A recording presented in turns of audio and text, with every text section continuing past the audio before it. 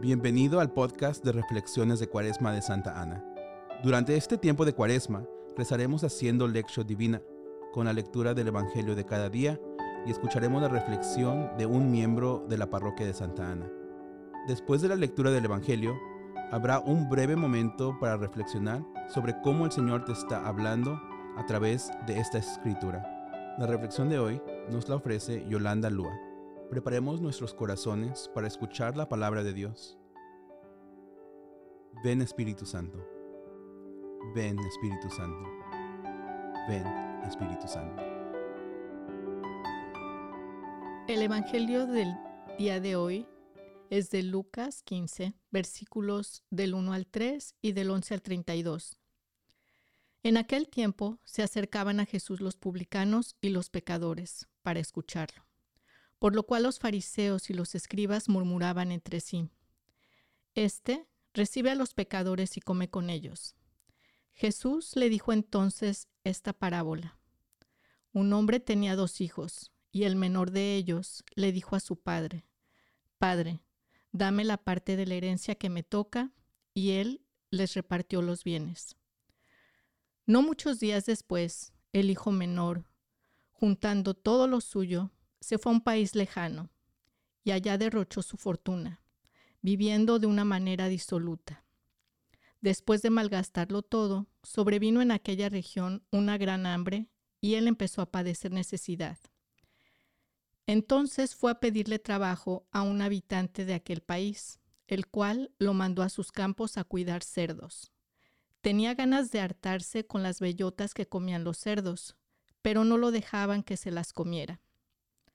Se puso entonces a reflexionar y se dijo: ¿Cuántos trabajadores en casa de mi padre tienen pan de sobra y yo, aquí, me estoy muriendo de hambre? Me levantaré, volveré a mi padre y le diré: Padre, he pecado contra el cielo y contra ti. Ya no merezco llamarme hijo tuyo.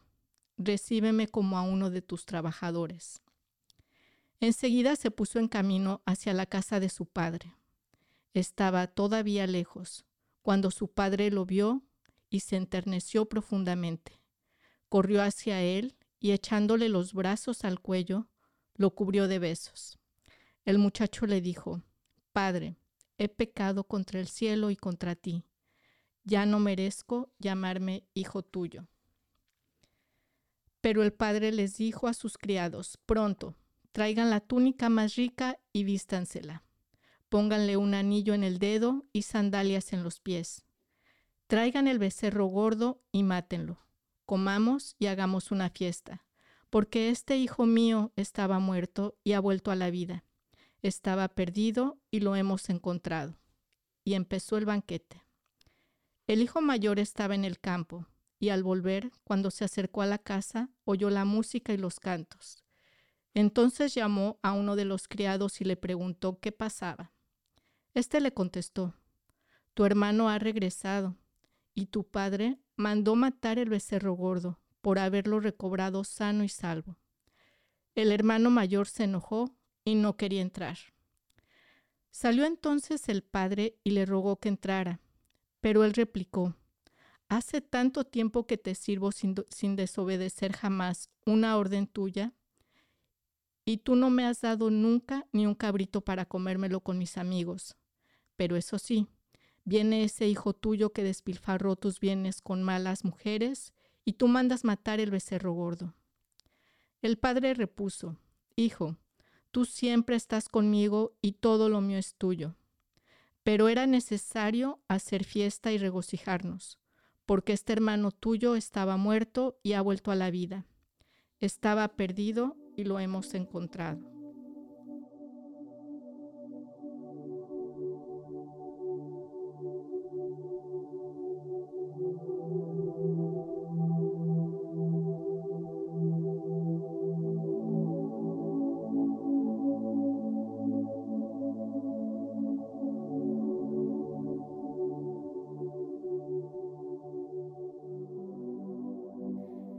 Esta parábola es conocida como la parábola del hijo pródigo, pero a mí me gusta otro nombre que se le ha dado y es el de la parábola del Padre Misericordioso.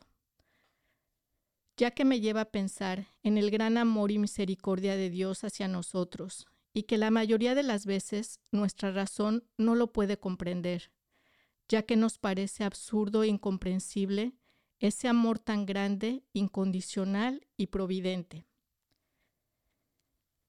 En esta parábola podemos reconocer 3 personajes principales, los cuales son el hijo pródigo, el hermano mayor y el padre.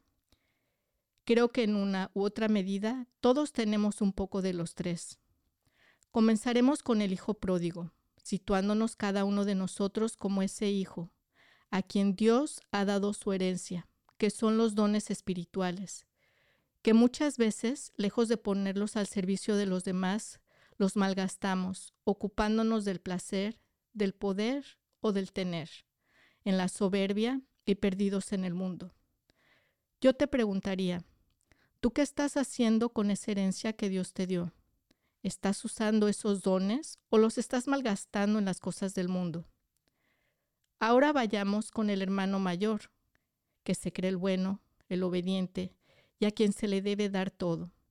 Sin embargo, hay envidia y juicio en su corazón respecto al comportamiento de su papá. ¿Cuántas veces alguno de nosotros hemos estado en esa situación, con envidia o juicio en nuestro corazón, al ver la alegría de otro?